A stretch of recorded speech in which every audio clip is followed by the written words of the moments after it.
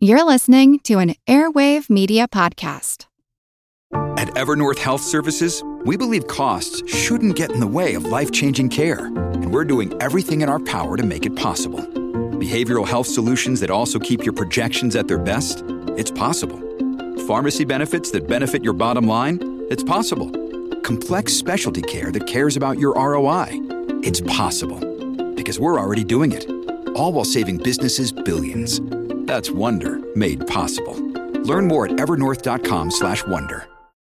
When you need mealtime inspiration, it's worth shopping Kroger, where you'll find over 30,000 mouth-watering choices that excite your inner foodie. And no matter what tasty choice you make, you'll enjoy our everyday low prices, plus extra ways to save, like digital coupons worth over $600 each week. You can also save up to $1 off per gallon at the pump with fuel points. More savings and more inspiring flavors make shopping Kroger worth it every time. Kroger, fresh for everyone. Fuel restrictions apply. Something fell from the skies into the desert in June of 1947. Roswell, New Mexico rancher Mac Brazel and his son Vernon discovered its debris field, which, according to them, included, quote, rubber strips, tinfoil, and a rather tough paper and sticks, end quote. Later that month, Mac read about the flying saucer sighting by Kenneth Arnold above Washington State, the incident that really kicked off the modern UFO era. Thinking this debris might possibly be the remains of such a saucer, Mac stored it and contacted the sheriff, who in turn contacted the 509th Bomb Group Intelligence Office at Roswell Army Airfield. In early June, the story hit the press when an official release from the Roswell Army Airfield stated that the, quote, many rumors of flying discs became a reality, end quote, when the bomb group's intelligence office had been, quote, fortunate enough to gain possession of a disc, end quote. Flying saucer mania went wild again for a brief time, but before long, higher authorities retracted the flying disc press release and asserted that the debris had only been the remains of a fallen weather balloon equipped with a radar reflector. The conspiracy theories and grand myth about the Roswell incident did not spring up immediately. Far from it, in fact, it seems that most accepted the retraction and thought little more of it for more than 30 years. In the 1980s, of course, ufologists eagerly seeking evidence of government cover-ups latched onto the Roswell report and made of it a grand affair, with not only recovered alien spacecraft, but also recovered aliens.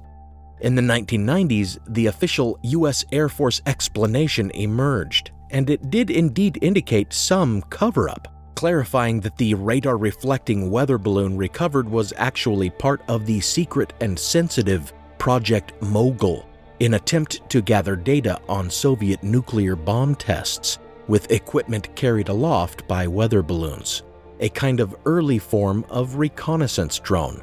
This version of events seems to explain much. Mac Brazel's description accords well with the debris a Project Mogul balloon would leave behind, and any secrecy surrounding the debris can easily be understood. In fact, there appears to be corroboration from records showing a Mogul balloon had been launched on June 4th from Alamogordo and subsequently lost.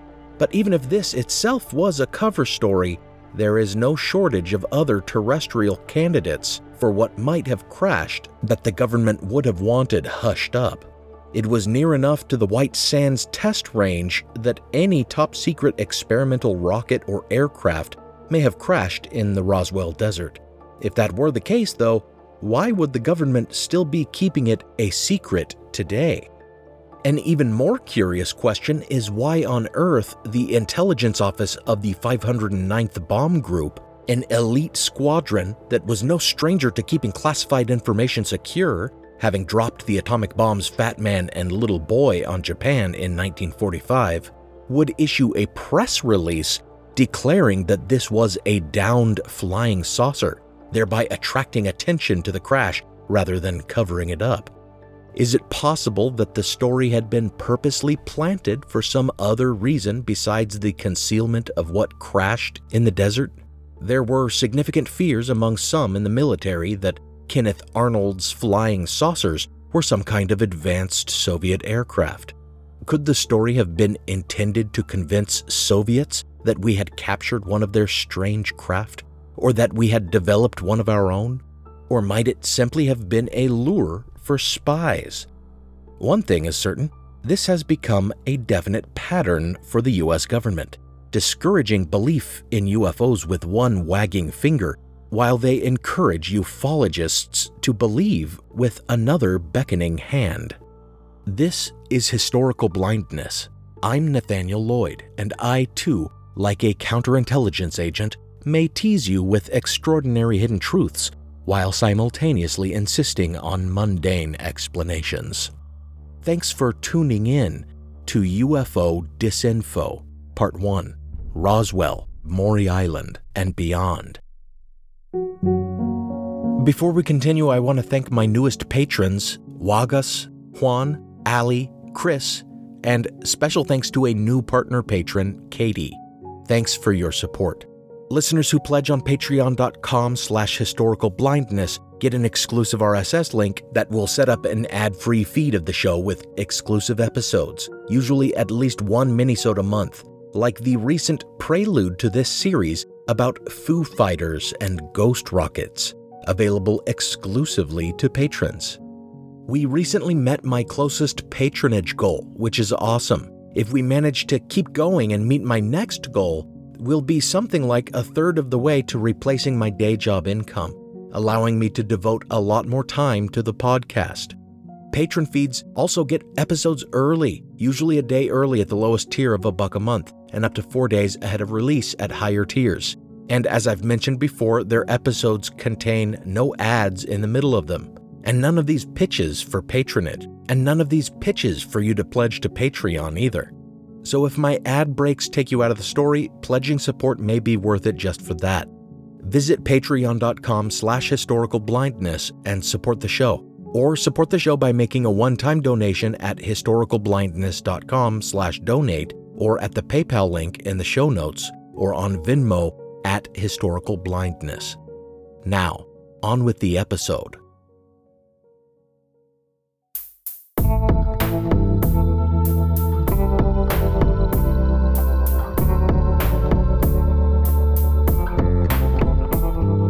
Welcome to Historical Blindness. As I record this, I am still awaiting the release of the Pentagon UFO report that inspired me to tackle this topic. For some time, I've been curious about whether some other purpose is being served by the recent release of classified information about UFOs. In December of 2017, back when the New York Times reported on the existence of the Pentagon's black money-funded Advanced Aerospace Threat Identification Program and spread leaked video of naval UFO encounters all over the media, I could buy that the story was a genuine piece of investigative journalism, prompted by a whistleblower, revealing information the government had not wanted revealed.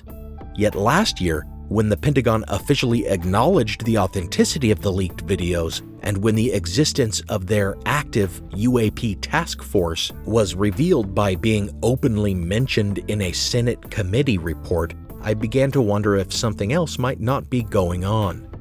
Now, after the coronavirus relief package included a requirement that the Pentagon disclose what it knows about UFOs, I find myself even more suspicious. The Pentagon has already briefed the House Intelligence Committee, and we may never know if what they told Congress was significantly more than what they end up revealing publicly in the report due before the end of June. However, simple logic and familiarity with the government's handling of the UFO topic in the past tells us that we should not take what they have to say at face value. Early in June, the Times published a leak of the forthcoming UAP report's contents, indicating that it will offer no evidence that UFOs encountered in the last couple decades are extraterrestrial, or that they are not, but that it will disavow the notion that they represent classified American technology, suggesting that Russia or China may have outpaced us scientifically when it comes to hypersonic technology, developing aircraft or drones capable of greater acceleration and maneuverability and even transmedium capabilities, flying and then submerging into the ocean, all without any discernible exhaust plumes. The problem with this is that the US government does not typically want to show its hand so blatantly to the rest of the world.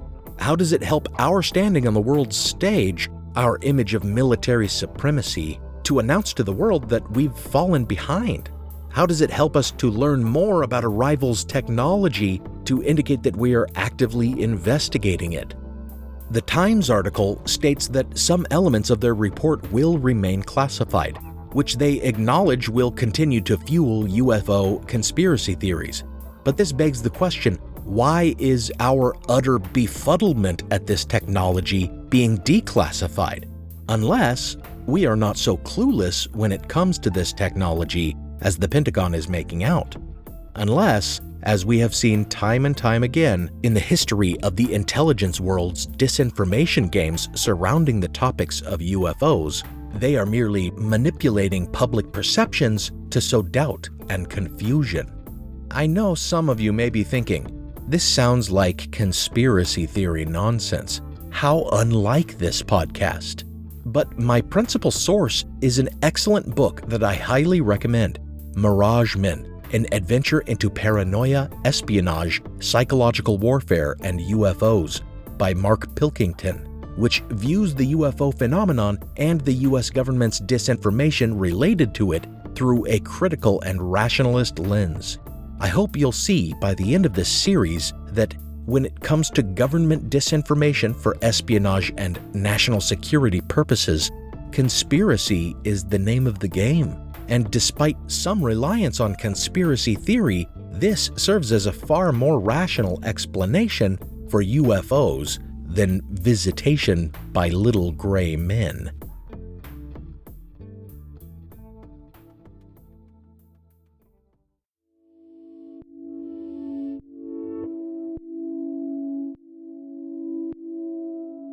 Certainly, U.S. military intelligence did not invent the core elements of the UFO myth.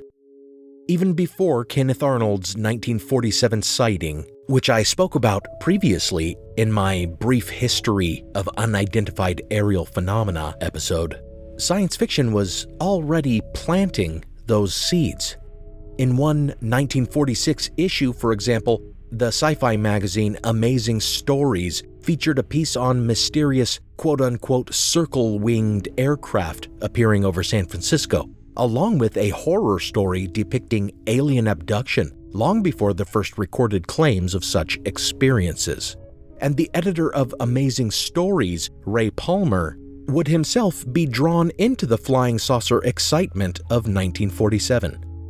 Just days after Kenneth Arnold's much-publicized saucer sighting, Palmer received a letter from one Harold Dahl, a harbor patrolman in Washington State's Puget Sound, which described his boat being buzzed by balloonish donut-like UFOs near Maury Island. The account described how 5 of these aircraft were circling a 6th that appeared to be failing and about to crash before it ejected some molten rock material, some of which struck Dahl's son, burning his arm, and killed his dog. According to his account, after Dahl told his harbor patrol superior about the incident, a mysterious man in a black suit came to see him and warned him against spreading the story, an early example of the Men in Black stories about government men or eerie human-like entities mimicking men that would often accompany UFO accounts in later years. Dahl disregarded this figure's warning, though, and wrote to Palmer, enclosing a piece of the slag-like material released by his UFO. Palmer then contacted pilot Kenneth Arnold, the original saucer sighter, who was familiar with Washington State, and offered him $200 to investigate the Maury Island incident. Arnold himself was visited by some government types after his first sighting, although these identified themselves by name as Brown and Davidson, representatives of Army Air Force intelligence, questioning Arnold about the aircraft he had seen over Mount Rainier, as well as about the Maury Island incident Ray Palmer had asked him to investigate. His interest piqued, Arnold flew out to Tacoma to begin his investigation. But he found Dahl rather dim-witted and thought the material Dahl showed him, which supposedly had been dropped from a UFO, was regular old lava rock. But when Arnold met Dahl's supposed superior, Fred Chrisman, things began to get stranger.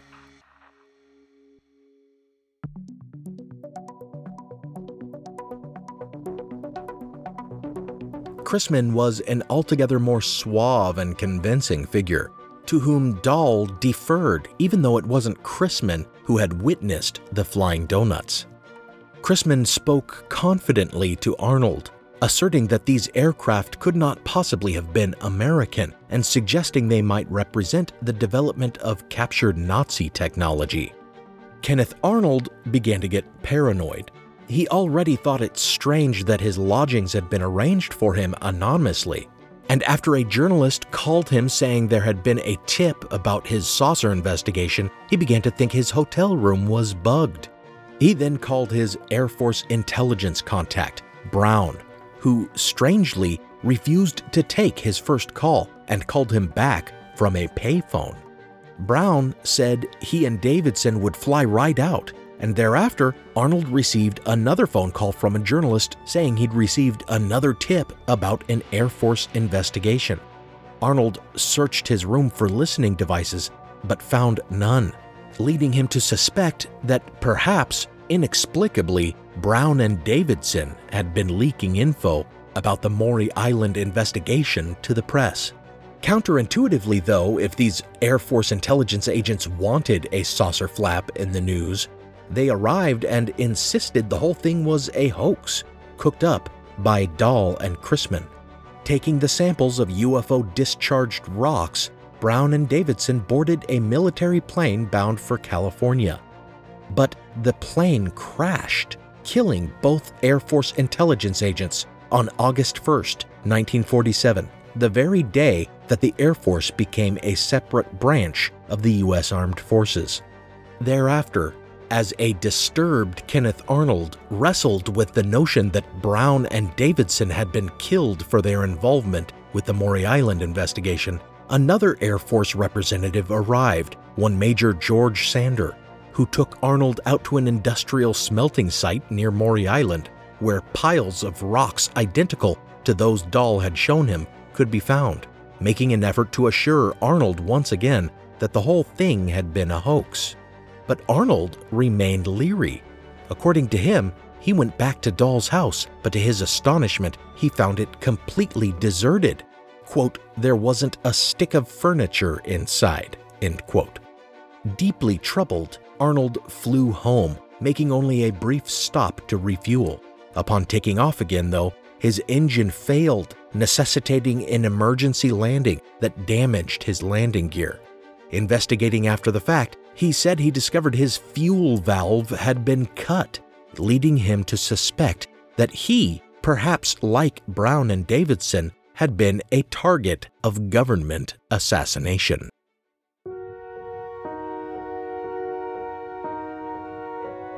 Certainly it can be argued that Arnold might have been imagining things.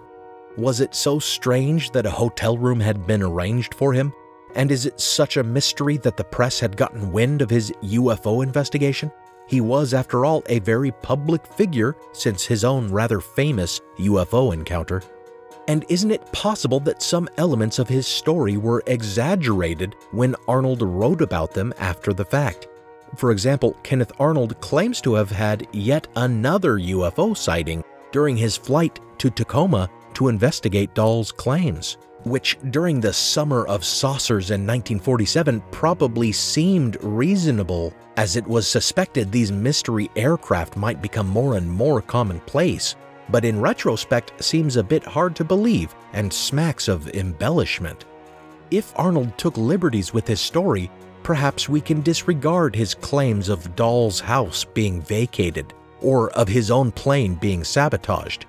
What we cannot dismiss is the plane crash that killed Air Force intelligence men and UFO investigators Brown and Davidson, as that is a matter of record. However, the engine fire that caused their B-25 to crash may indeed have been an accident. Conspiracy theorists refuse to believe in coincidence, though, so it is all too easy to presume that the crash was intentional and related to their investigation. Had Brown and Davidson gone rogue, leaking info to the press? And if so, would that have represented such a national security threat that the two had to be killed? Why not simply arrest them for treason if they were releasing classified information? One possible explanation is that these Air Force intelligence men were believed to be Soviet moles. Less than a year earlier, the top-secret Venona counterintelligence project had uncovered through the decryption of some 3,000 messages the existence of Soviet moles embedded at every level of the U.S. government, even among presidential administrators and on the staff of the Manhattan Project, as well as in the Army Air Force. Considering this context, it's feasible that Brown and Davidson's seemingly odd insistence on communicating with Arnold via payphone can be explained by their being spies looking for intel on America's secret atomic aircraft. It may then also be suggested that the entire Maury Island sighting had been a honeypot, a false story planted as a lure meant to draw out Soviet moles intent on sniffing out secret U.S. technology, and that it worked. Supporting this notion is the surprising background of Fred Chrisman, who formerly flew with the Army Air Force in the Pacific Theater, and who didn't actually seem to be Harold Dahl's superior at all. Further rumor had it that Chrisman had also worked for the Office of Strategic Services, forerunner of the CIA, before popping up at Maury Island. And his connections to the intelligence world would years later lead to his being named by District Attorney Jim Garrison as possibly being involved in JFK's assassination. But of course, this is speculation.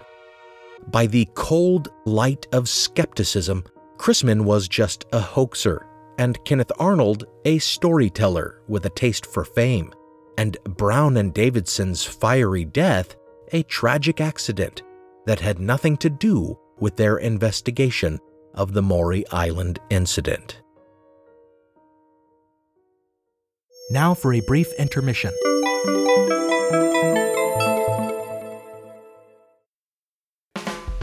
Hi listeners, do you hate these intermissions? Do they really take you out of the story I'm telling? Honestly, I'm just trying to earn a little ad revenue. Really just a pittance of a couple $100 a month to offset the many hours I spend making this podcast. And that means placing mid-roll ads. The good news is, though, you can get the show ad-free if you just go to patreon.com/historicalblindness. The lowest patron tier there is just $1, which gets you an ad-free feed that includes extra content like teasers for upcoming episodes and fully produced tie-in minisodes. Maybe you don't mind the ads, and maybe the exclusive minisodes aren't a draw for you. In that case, you should know that pledging on Patreon is an investment in the future of this podcast. Even if 1/4 of my subscribers joined my Patreon, I could start treating this like a full-time job, which would mean more episodes, longer episodes, and more frequent releases. And if you're a fan, that means you want that as much as I do. Go to patreon.com/historicalblindness and help me make this podcast better. You can find a link for my Patreon in the show notes. This episode is brought to you by La Quinta by Wyndham. Your work can take you all over the place, like Texas. You've never been, but it's going to be great because you're staying at La Quinta by Wyndham. Their free Bright Side breakfast will give you energy for the day ahead. And after, you can unwind using their free high-speed Wi-Fi. Tonight, La Quinta. Tomorrow, you shine. Book your stay today at LQ.com. This episode is brought to you by Shopify. Whether you're selling a little or a lot, Shopify helps you do your thing, however you cha-ching. From the launch your online shop stage, all the way to the we just hit 1 million orders stage. No matter what stage you're in, Shopify's there to help you grow. Sign up for a $1 per month trial period at shopify.com/special offer, all lowercase. That's shopify.com/special offer. Now, back to the show.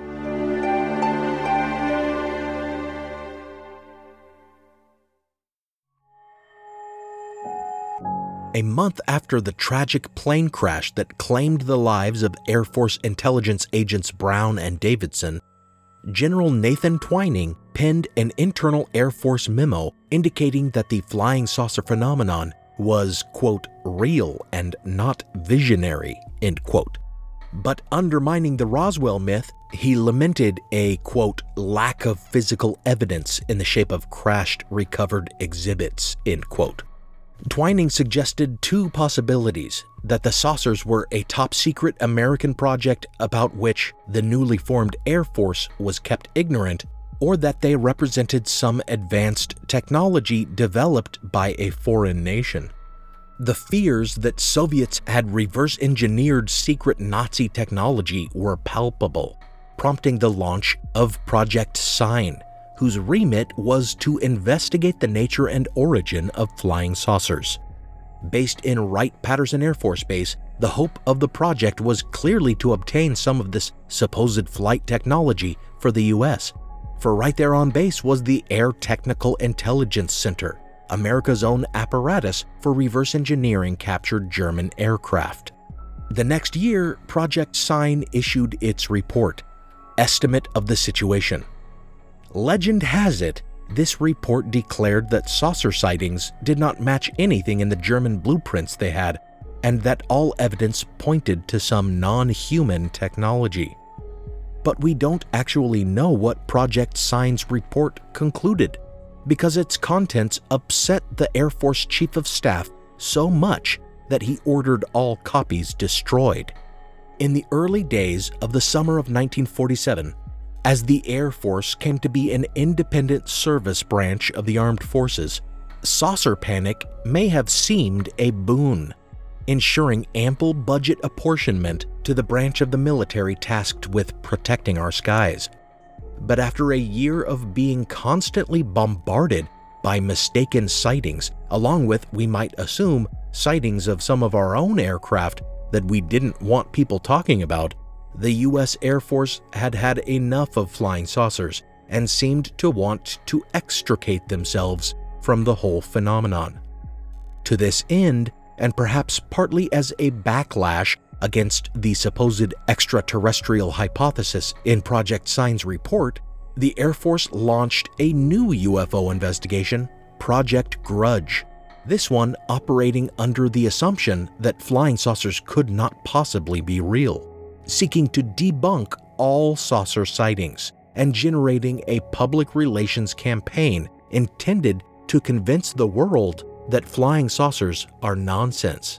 The fruit of their campaign, an article in the Saturday Evening Post, convincingly attributes all saucer sightings to aviators' vertigo, balloons, and the reflection of light on clouds and aircraft canopies. The article went a long way toward laying the flying saucer excitement to bed. In December 1949, though, flying saucer mania returned. True, a popular magazine for men, featured an article by one Donald Kehoe entitled "Flying Saucers Are Real," in which it was alleged that flying saucers were indeed genuine aircraft, were alien in origin, and were being actively hushed up by the government. It is true that Kehoe was a writer of pulp fiction, but his authority on this topic derived from his background as a marine aviator, and he claimed to have reached his conclusions after interviewing numerous officials who had stonewalled his investigation. Thereafter, Commander Robert McLaughlin, officer in charge of the naval unit at White Sands Proving Ground in Alamogordo, wrote a follow-up for True magazine detailing a saucer sighting by 5 Navy scientists while observing a weather balloon. These articles served to refute the Saturday Evening Post article and paint it as part of the cover-up. But might there be more to these competing articles than meets the eye? Mark Pilkington, author of my principal source, Mirage Men, points out that in 1949, the Navy and the Air Force were locked in a bitter rivalry. Supporters of the newly formed Air Force had begun to spread the idea that the Navy was obsolete, as future wars would be won exclusively through strategic intercontinental bombing. When the new Secretary of State, himself a proponent of this idea of Air Force supremacy, canceled a Navy supercarrier project in favor of an Air Force bomber project, it meant war. Officials in the Navy command structure struck back by leaking evidence that Air Force generals had dealt fraudulently with certain military contractors in building their bombers. The entire affair got so out of hand that a House Armed Services Committee hearing had to be convened to squash their beef. Thus, later that year, when 2 Navy men stoked the flying saucer fires after the Air Force had expended so much energy to dampen them, it is perhaps not so great a leap to suggest that it was just another barrage in their internecine conflict, rather than a genuine disclosure of UFO activity. But this remains, as with almost all aspects of this topic, conjecture.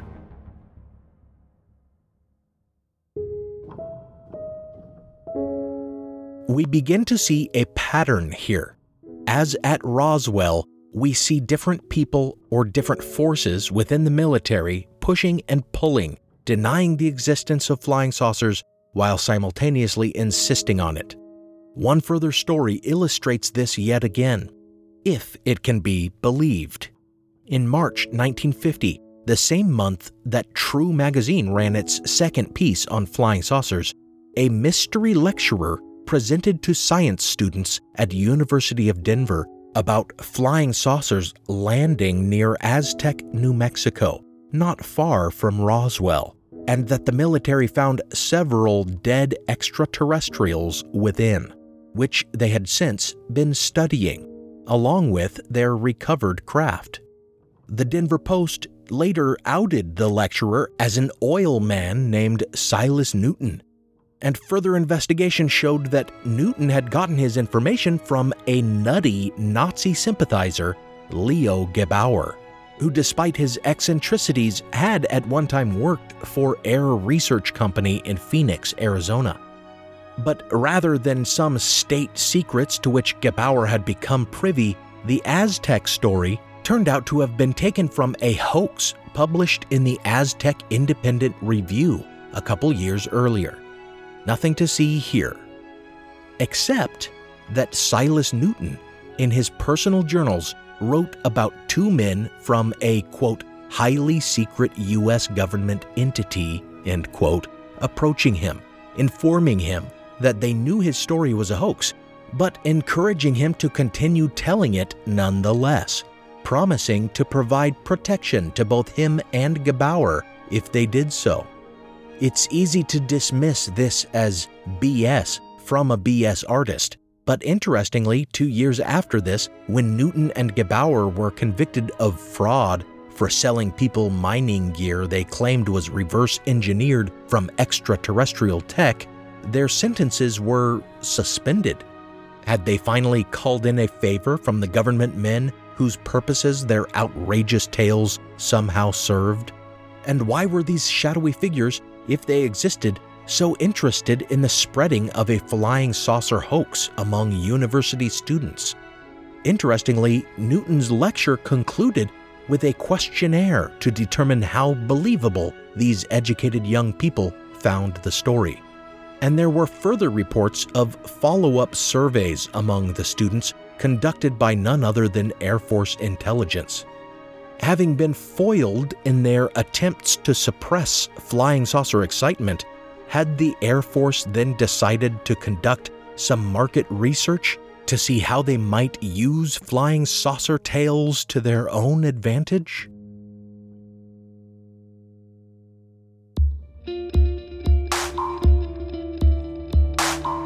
Interestingly, major elements of this story about the recovery of alien spacecraft and corpses in the desert at Aztec although a known hoax, would decades later show up as part of the resurgent myth of the Roswell UFO crash. And promised proof for this story would be used as a carrot by Air Force intelligence on numerous occasions, coaxing UFO investigators to inform on their fellow ufologists and convincing them to seed disinformation into the growing community of UFO investigators. Things were going to get a whole lot crazier from there, and people were going to be driven a whole lot crazier, as you will see in the continuation of this series on UFO Disinfo. In the meanwhile, I await the release of the Pentagon UFO report with bated breath, certain that nothing of real interest will be contained therein, and at the same time hopeful that there may be something of interest to our topic.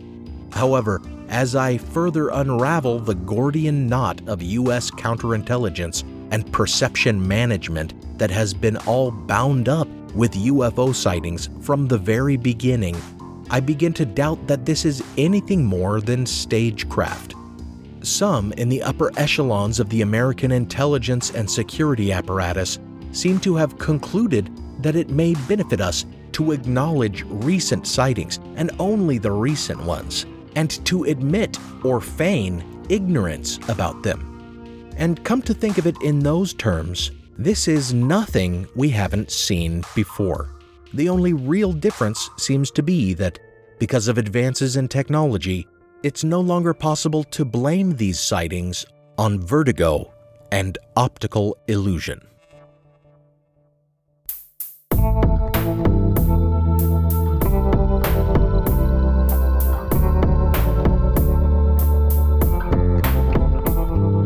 Thanks for listening to this episode of Historical Blindness. Special thanks go out to my partner patrons Diane, Robert, Joe E., Devlin, Ian, Jordan, Jessica, Fred, Antonios, Robin, Mateo, Myth Eater, Do More Kid, Emily, and Katie. Thanks for attending my lecture at this UFO convention. Some music on this episode was provided by Alex Kish. Visit alexkishmusic.com and contact him to get compositions for your own projects.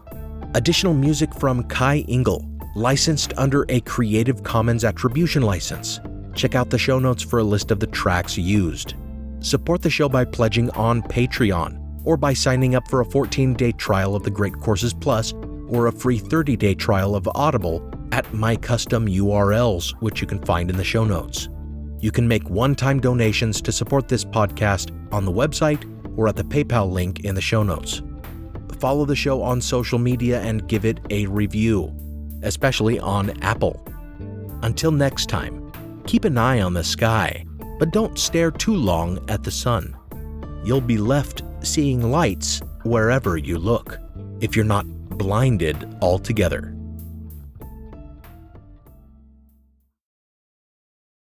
As a longtime foreign correspondent, I've worked in lots of places, but nowhere as important to the world as China.